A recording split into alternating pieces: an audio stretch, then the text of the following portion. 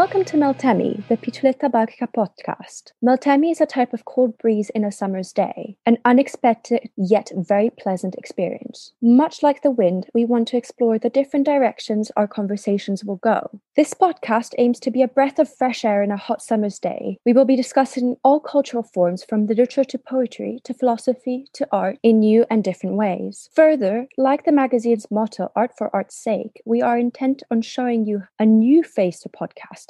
Cultural Obsessions is the first series we have launched, where we will be speaking to esteemed guests about the cultural figure, be it an artist, an author, a filmmaker, that means most to them. So without further ado, we welcome you to this series of conversations. Hi, my name is Eleonora, and today I'll be speaking with Facundo Rodriguez, esteemed member of the Piccioletta Barca, who is co-head of the Paraphrasis column, and today he's come to enlighten us on his literary obsession. Jorge Luis Borges.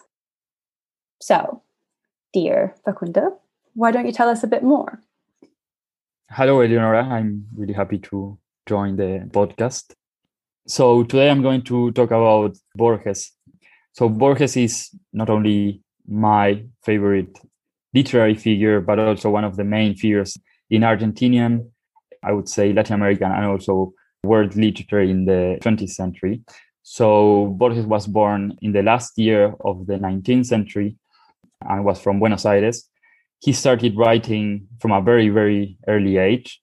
His first published piece was a translation in a local newspaper at the age of 10. He translated The Happy Prince by Oscar Wilde. It's also one of my favorite short stories from Wilde. Then he left to Geneva and studied French, traveled to Spain, was part of the Spanish literary circles, and then went back to Argentina and started his main production as a poet initially. Then around the 30s and the 40s, he was part of one of the main literary group in Buenos Aires. That was the Revista Sur, which was a literary publication in which he wrote with people like Bioy Casares or Silvino Campo as well.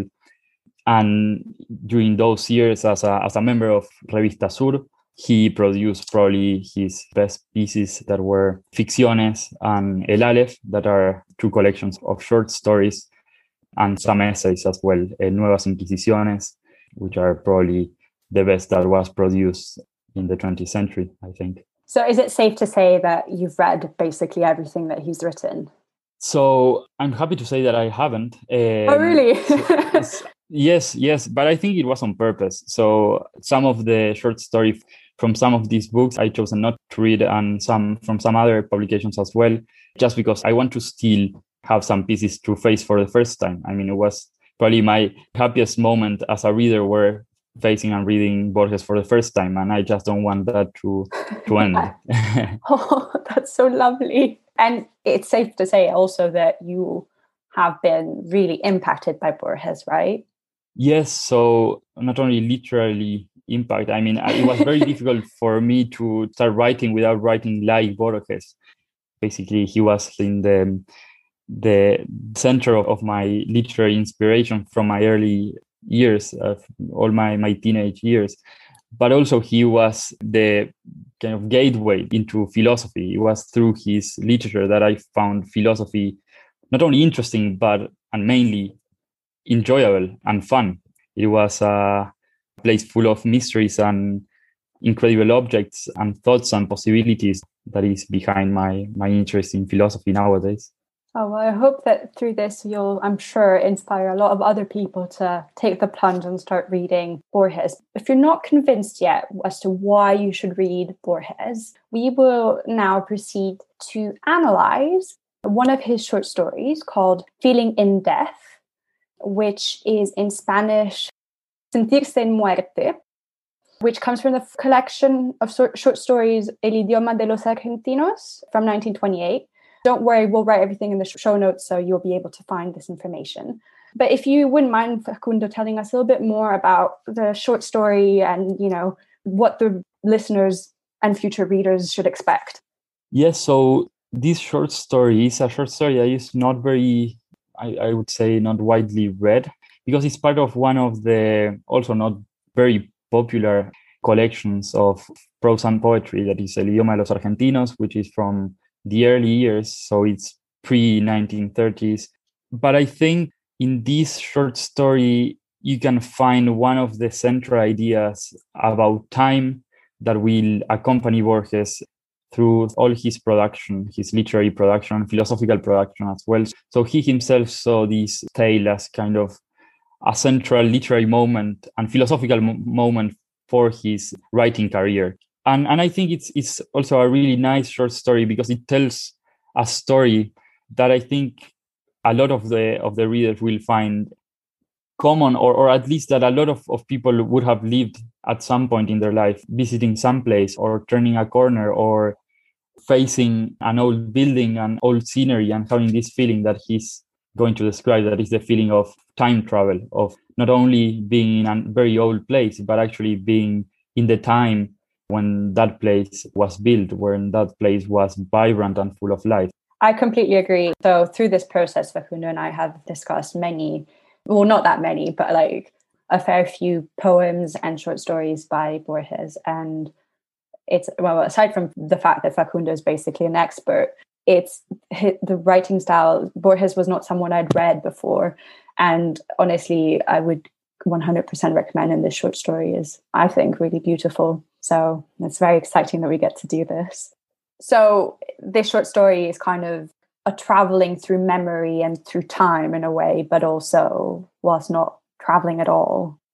Yes, exactly. So in this short story, Borges is taking one of his long walks around Buenos Aires, and he travels towards the outskirts of Buenos Aires in these streets that at the beginning of the 20th century were easily located in Buenos Aires, were these streets that faded into the Pampa, into the countryside. You would see a long road and at the end just the horizon and fields and plains. And walking these streets randomly, he has this feeling of not only walking into a very tranquil and peaceful environment, but at the same time kind of making some steps towards the beginning of the 19th century. That is more or less when these buildings were built.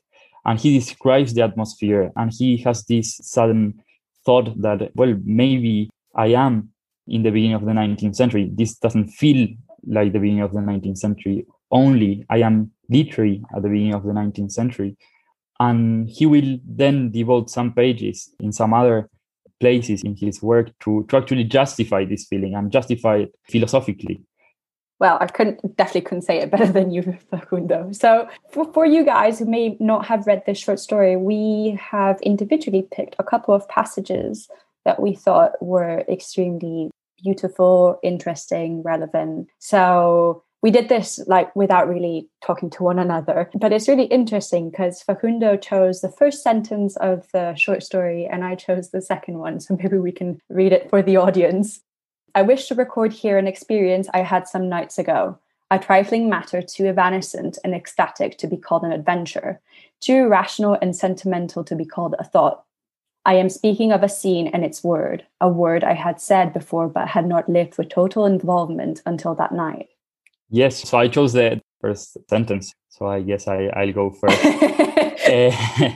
So I chose the first sentence because one of the key ways in which Borges signs his work is by these very special openings. And this one I find particularly valuable as in a way is a very short and succinct definition of what reading Borges is and what his literature in some way is.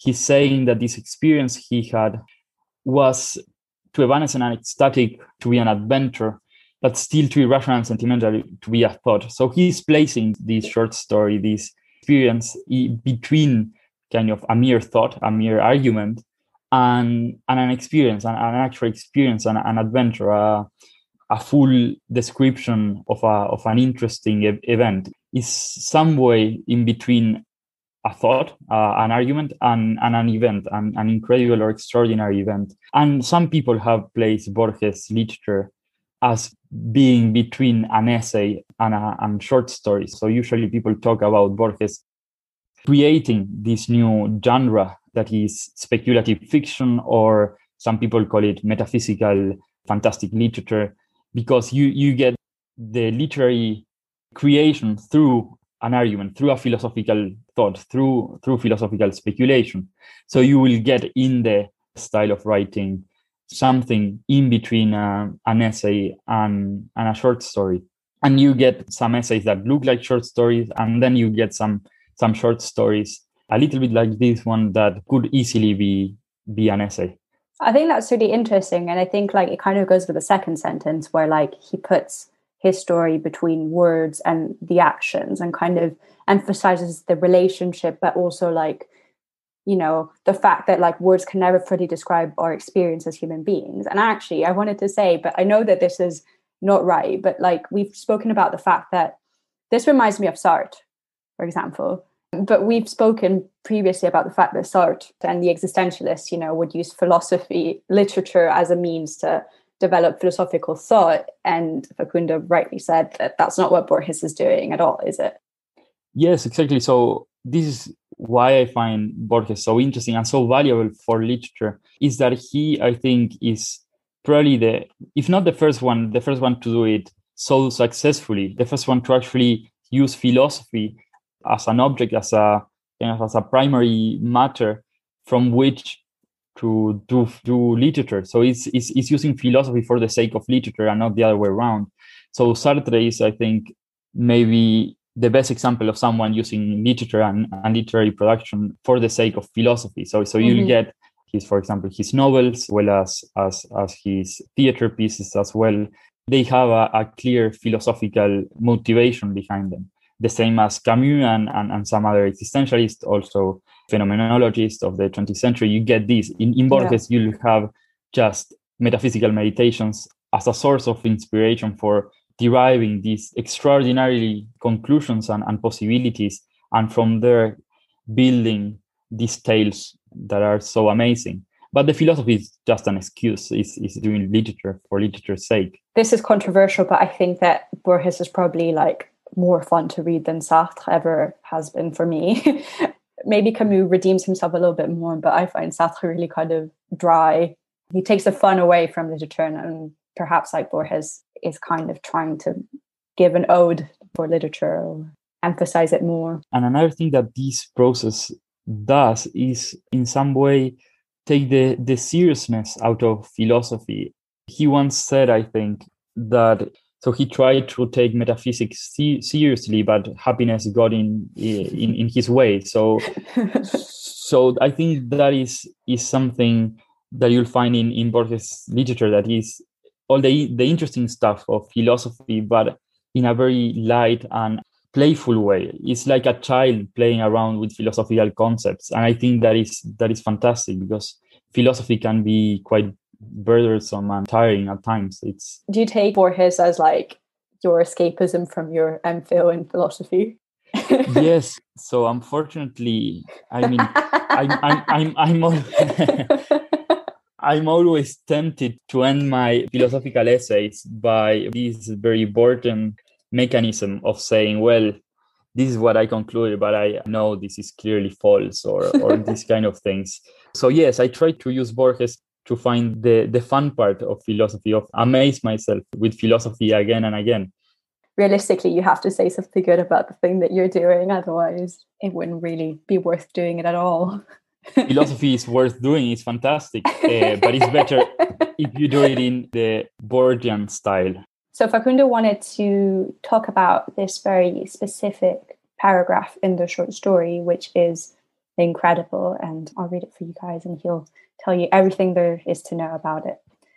Now I shall transcribe it thus: that pure representation of homogeneous facts, calm night, limpid wall, rural scent of honeysuckle, elemental clay, is not merely identical to the scene on that corner so many years ago. It is, without similarities or repetitions, the same. If we can intuit that sameness, time is an illusion. The impartiality and inseparability of one moment of times apparent yesterday and another of times apparent today are enough to make it disintegrate. Very well read. I really enjoyed hearing. Thank you. So here is where Borges is unpacking this feeling he had when taking this walk around the outskirts of Buenos Aires and having this strong intuition that he was actually experiencing in the early 19th century, he puts the argument forward and just clearly and economically states it as a philosophical conclusion. So the idea behind it is that if you have this place, this moment, this perception of this space, which he described as calm light, limpid wall, rural sand of honeysuckle and elemental clay, this is exactly the same experience or perception that someone at the beginning of the 19th century would have had in the same place. So he's saying, actually, this is not only similar or retains some of the repetitions that this place would have had 1 century ago, it is actually exactly the same place. It's not just similar, it is the place. And so we are in the 19th century. This might seem quite quick as a conclusion. So that's why he gives that final argument in a very, very concise way when he says, well, if we have the same moment, and we are saying that this moment is today, is now, but we think that there was an exactly similar moment 1 century ago, with the only difference that we are attaching to it the characteristic of it having been a century ago, then we realize that we are actually not talking of two different moments in time, one today and one century ago, but because the qualities and the characteristics of this moment are exactly the same, except for this time mark that we are attaching to it, then what is really illusory is not our feeling that they are the same moment. It is our feeling that there was a today and a yesterday. It is our feeling that these are two moments in time. What we are proving, he thinks, is that this moment was exactly the same one as the moment that someone maybe lived 1 century ago when facing the same street in the crepuscular light of Buenos Aires. And so the problem with that, he thinks, is that if we have a moment that is recurrent, a moment that we thought happened 1 century ago, and also today, the problem with that is that then time is not linear. We don't have a kind of a series of moments that cannot, in a way, repeat themselves. So we have a moment that has repeated itself. So he thinks this is a way of disproving time, of refuting time, as he put it in his essay. So he thinks this is a refutation of time. It's a refutation of the succession of time as well as the ubiquity of time. He thinks these type of experiences tell us something about the nature of time. And basically what it tells us is that time, as we think it is an illusion. Actually, we are living moments that are not just similar to moments that other people lived, but are exactly the same ones. And so we are all the time moving in the apparently, or what we think of as a linear timeline. We are just jumping forward and backwards. It's really interesting because, like, as you were speaking, as we read this part, I was thinking of, like, you know, another moment in which kind of memory pervades through literature like this is with Proust's Madeleine. And, like, obviously that's kind of, you know, the use of digression and the feeling of, like, how you remember a moment exactly and that kind of connection. It's also very, like, important literary style. But, like, as you continued speaking, I was like, this is so different to how you can understand the Madeleine of Proust and in Swann's Way. So it's kind of really, I find this really, really fascinating.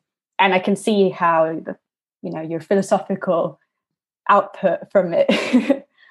Yes, so I think that there are similarities, but Borges is quite clear when discussing kind of the premises from which he's deriving this conclusion. And one of the interesting things about the way he's thinking about this is that he thinks about time in a way that also denies kind of the existence of the self, of kind of having something behind our experiences that is kind of a constant nucleus that is doing the experiencing. It's like denying the idea that there is someone having the perceptions. So in that sense, it's different from Proust, because in Proust, there is someone having this memory, and it's very personal. It is a feeling that recalls kind of very clearly an early memory. And in that sense, Borges wants to some extent, deny that in saying, basing his argument on Berkeleyan idealism, saying, well, we are just a disaggregated, a fragmented set of perceptions, but there is no real link between this in something that we can call the I, the Cartesian ego, something that is nucleating these perceptions. And this is something that Hume says as well, think of the mind as kind of a theater where perceptions happen. And he also says, well, we shouldn't take this too seriously because we are not even a theater. I mean, they are only perceptions. And in this sense is that I think Borges takes memory to have only a secondary role. Also, memory is something that happens. Yeah. To some extent, it's like saying, well, there are things happening, but there is no one to whom these are happening to, or there are memories, there is no one having these memories, or there are perceptions, there is no one perceiving anything. And I think this is kind of Borges' idea behind this. So he's really influenced in this argument by both by Berkeley and Leibniz. So he's kind of saying, well, I'm going to take this idealism, this idea that the things that are only those that are perceived, kind of the only thing that there are perceptions. Behind perceptions, there is nothing really supporting the perception or causing them. And saying, well, if that is the case, then two exactly similar perceptions are exactly the same one. So this second principle, that is Leibniz principles of indiscernibles, that is, well, if you kind of have two objects and these two objects are exactly the same, in that if you get one characteristic from one object, you can find the same characteristic on the other one, and vice versa, then you don't have two objects, you have just one. So this is basically Borges' idea. He starts with a person walking in Buenos Aires with a date, so the beginning of the 20th century, with a precise place that is Buenos Aires, and he ends up with just kind of a perception and no perceptor and no time and no place, and it was just a walk. Yeah, and I guess this ties really well with the other thing you wanted to tell our listeners about the extract from New Refutation of Time, right? This ties in really perfectly, as if we hadn't planned this at all. Exactly. Or as if Borges didn't plan this, because he actually quotes his story in his essay, and maybe vice versa, to account that he didn't believe in time. So maybe he actually quoted his essay before writing it as well. Such a smart man. Yeah.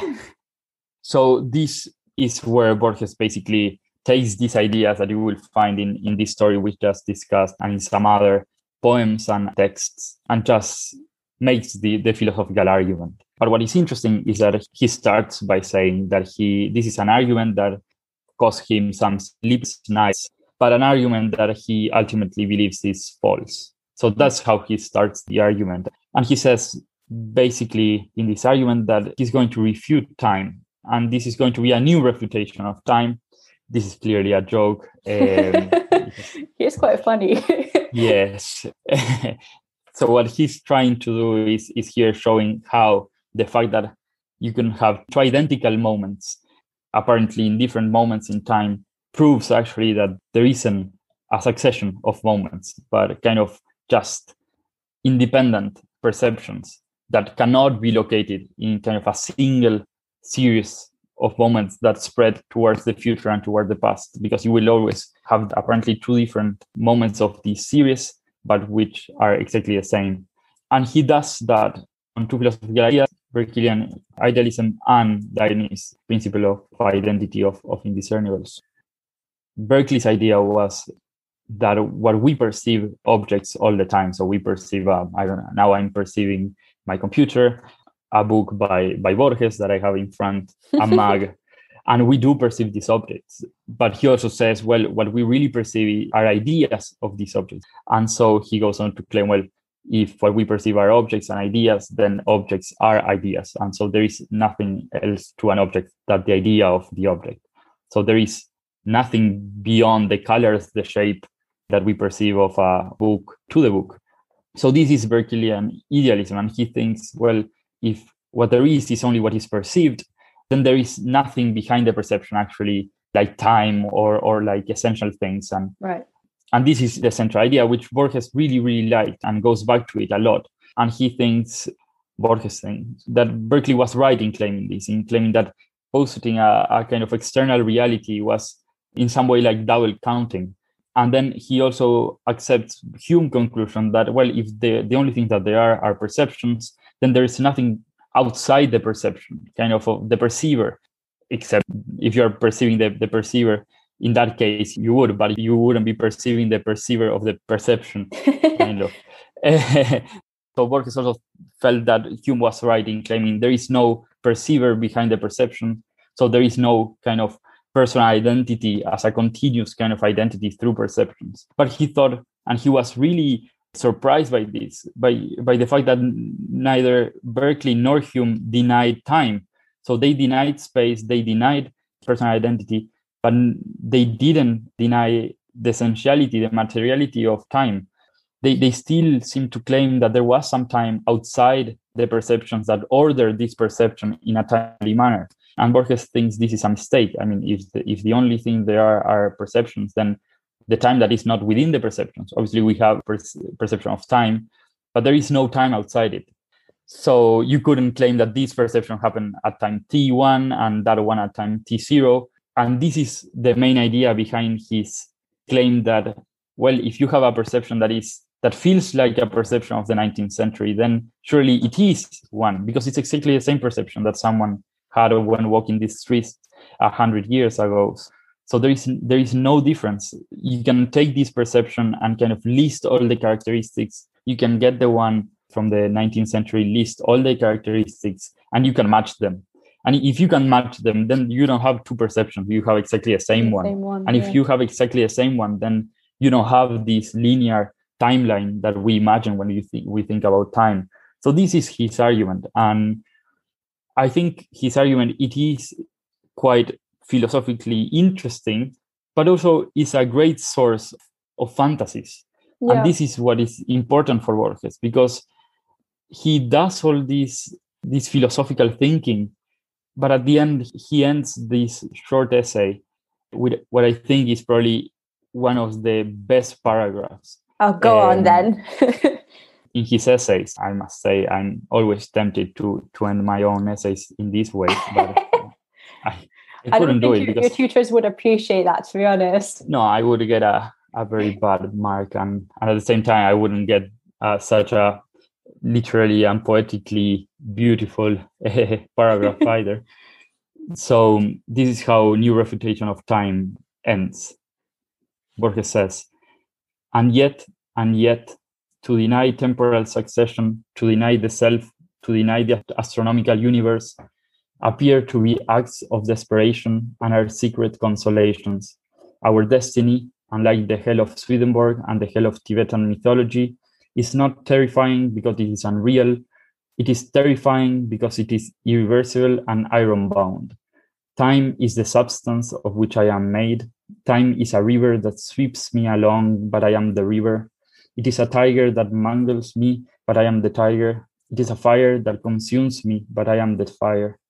The world, unfortunately, is real. I, unfortunately, am Borges. Some mornings you wake up and you feel exactly that way, don't you? you know. Obviously, there is something poetically valuable behind this. And it is true that this conclusion is basically denying the whole argument he put forward, although he starts denying the argument in the introduction. But at the same time, it's true that he's describing, I think, or at least he's describing my own motivation in doing philosophy, but I think he's in some way describing a central motivation behind philosophical inquiry, that is this idea of thinking that there is more to the world than what there really is sometimes. Yeah. My motivation when doing philosophy, and I think from my discussions with other philosophy students and philosophers, is that a lot of people just feels there has to be something else to the world than what there is at face value. Yeah. And maybe that is true. Even if you get a kind of a step closer to that hidden part of the world. One of my favorite part of the world. that is a very, I'm going to use that now. That I'm taking, I must say, from Chesterton. Chesterton says this in The Man Who Was Thursday, and he says that you sometimes get this feeling that the world is facing, kind of giving you its back. You see the tree, he says, and you have the feeling that the face of the tree is on the other side. Yeah. You see the clouds, and you get this feeling that the clouds are facing the other side. And you get this feeling of of the world facing the other way, and you not being able to see the face of the world. And I think this is a little bit what Borges is saying. It's like we are speculating about this other side, about these hidden mysteries of the world, but the world is really too simple. It's just too simple, and we're just I mean, this is just our way of coping with this, the simple nature of our world. And I think there is some truth behind that. Yeah. I mean, that is why I think that philosophy and literature are equally valuable, because it's a different way of doing the same thing. Yeah. Kind of dealing with the simple nature of the world. I think that what's really interesting as well is that, like, with literature, you know, the type of analysis that you do is very different to what is displayed here by Borges. And I think that what's interesting about that is that, like, I can see how he's probably changed the way that criticism works and what you say and what you don't say. And honestly, like, Facundo, it's been, I know the audience will feel the same, right? It's been amazing to hear you speak about this. You have such passion. It's incredible. You can see it's definitely a cultural obsession. Yes, I was really, really happy to go over this with you and the audience. I'm really obsessed with not only with Borges, but with his way of thinking about all this stuff. And I want to all the time see his literature as a sort of guidance through the philosophical complexities of my daily life. Yeah. Well, I've now bought the whole collection of short stories in Spanish. I'm going to try. You'll definitely be hearing more from me. But I know that you've written an article for Paraphrasis on, well, mentioning Borges. We'll definitely put that in the show notes. But if you have anything to say about that, feel free to. Yes. Actually, I wrote about another Argentinian poet that is Evaristo Carriego, which is lesser known poet. And actually, the people that know Evaristo Carriego is mainly because of the book Borges dedicated to him. And in this short essay I wrote for La Picholeta Barca, I discussed Borges' reading of Carriego, and to some extent, I try to provide a different reading to Borges' reading. But I go back to one of a central idea we discussed today, that is this idea Borges had of two perceptions being not only similar, but identical sometimes, and especially when these are perception of abstract entities. So kind of two people, there is a philosopher that says that two people solving a mathematical problem together are not just two minds thinking about the same thing, they are the same mind. And Borges thinks that to some extent, we will continue to live in this world. We will continue to live through the people that will experience the same thing as we did. And this is kind of a hope he has towards death, and a hope he, in some sense, desired to Evaristo Carriego, who was so traumatized by the fact that he was terminally ill at the age of, in his early 20s. So he was really worried about leaving something behind, of enduring in the earth. And Borges writes this poem with this hope that we will live on just in the perception of some other people that will not be different perception, will be the same perception we had. And he says we are just unnecessary mirrors. It's a perception that in some way is kind of this Platonic idea of having kind of the perceptions that then we as individuals, as kind of illusory individuals, we think we have kind of individually, but they are just exactly the same perceptions. And we will have them in the future as we did in the past. And this is kind of his secular idea in the face of death, I think. Well, what a way to end. So before we do, I've asked Facundo to tell me 3 really random facts about Borges, because, you know, there's certain things that you can find in books, there's certain things you can find by reading him, but there's only a couple of things that you won't know unless you are as passionate about Borges as Facundo. So what are they? So there is one that I think is really interesting, and what is interesting and what makes it not that common is the fact that he gestures at this, but never really says, I think is Borges' favorite verse or favorite metaphor. So this is a verse that Borges says that he discovered in a history of Persian literature And the verse in Spanish is Luna espejo del tiempo, which you could translate as moon, mirror of time.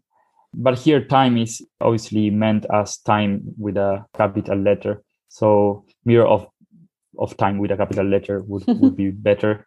And I think Borges saw this as kind of the example of poetry, a very short and simple piece of poetry.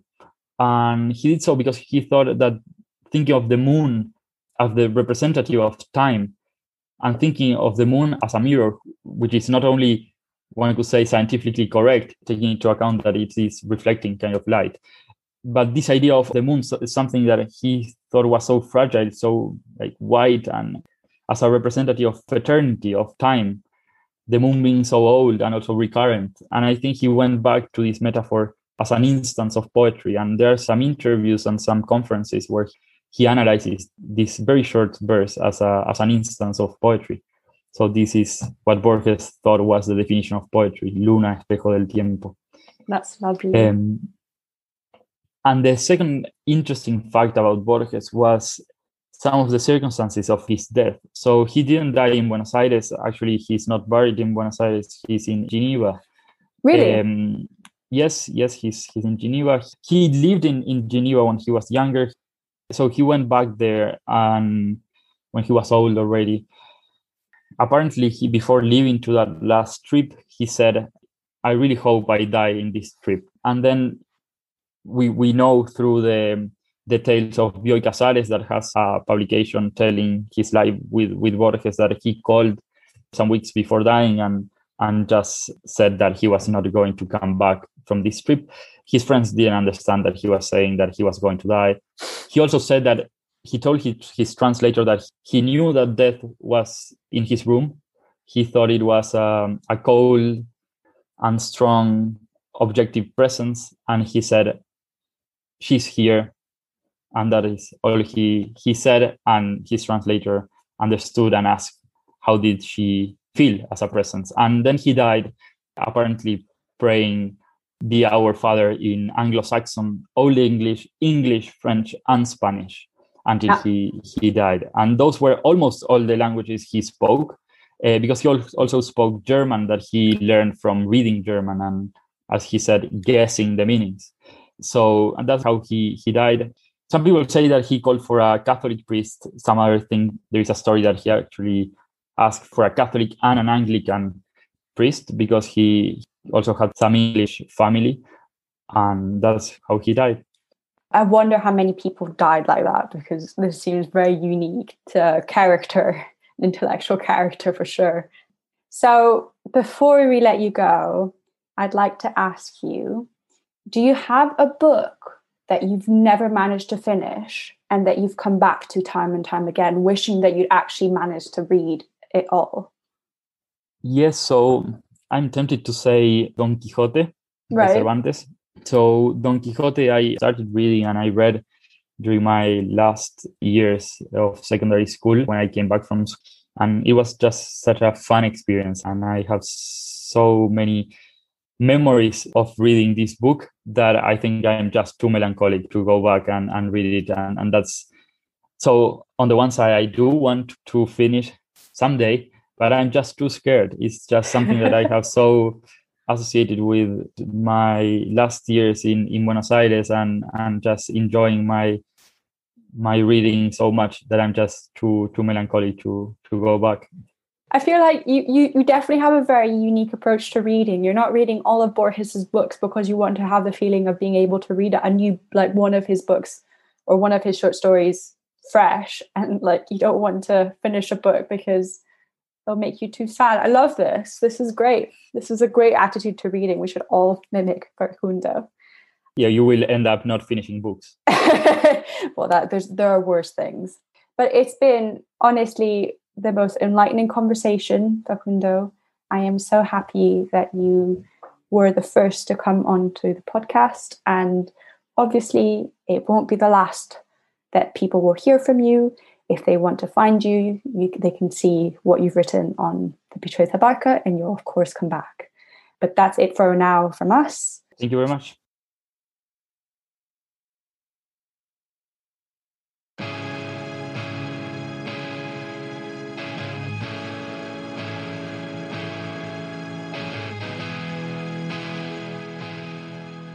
Thank you for listening to this episode. We hope you had a good time. If you'd like to hear more, note that we are on Spotify and Apple Podcast. If you'd like to learn more about La Piccioletta Barca, have a look at our website, lapiccolettabarca.com.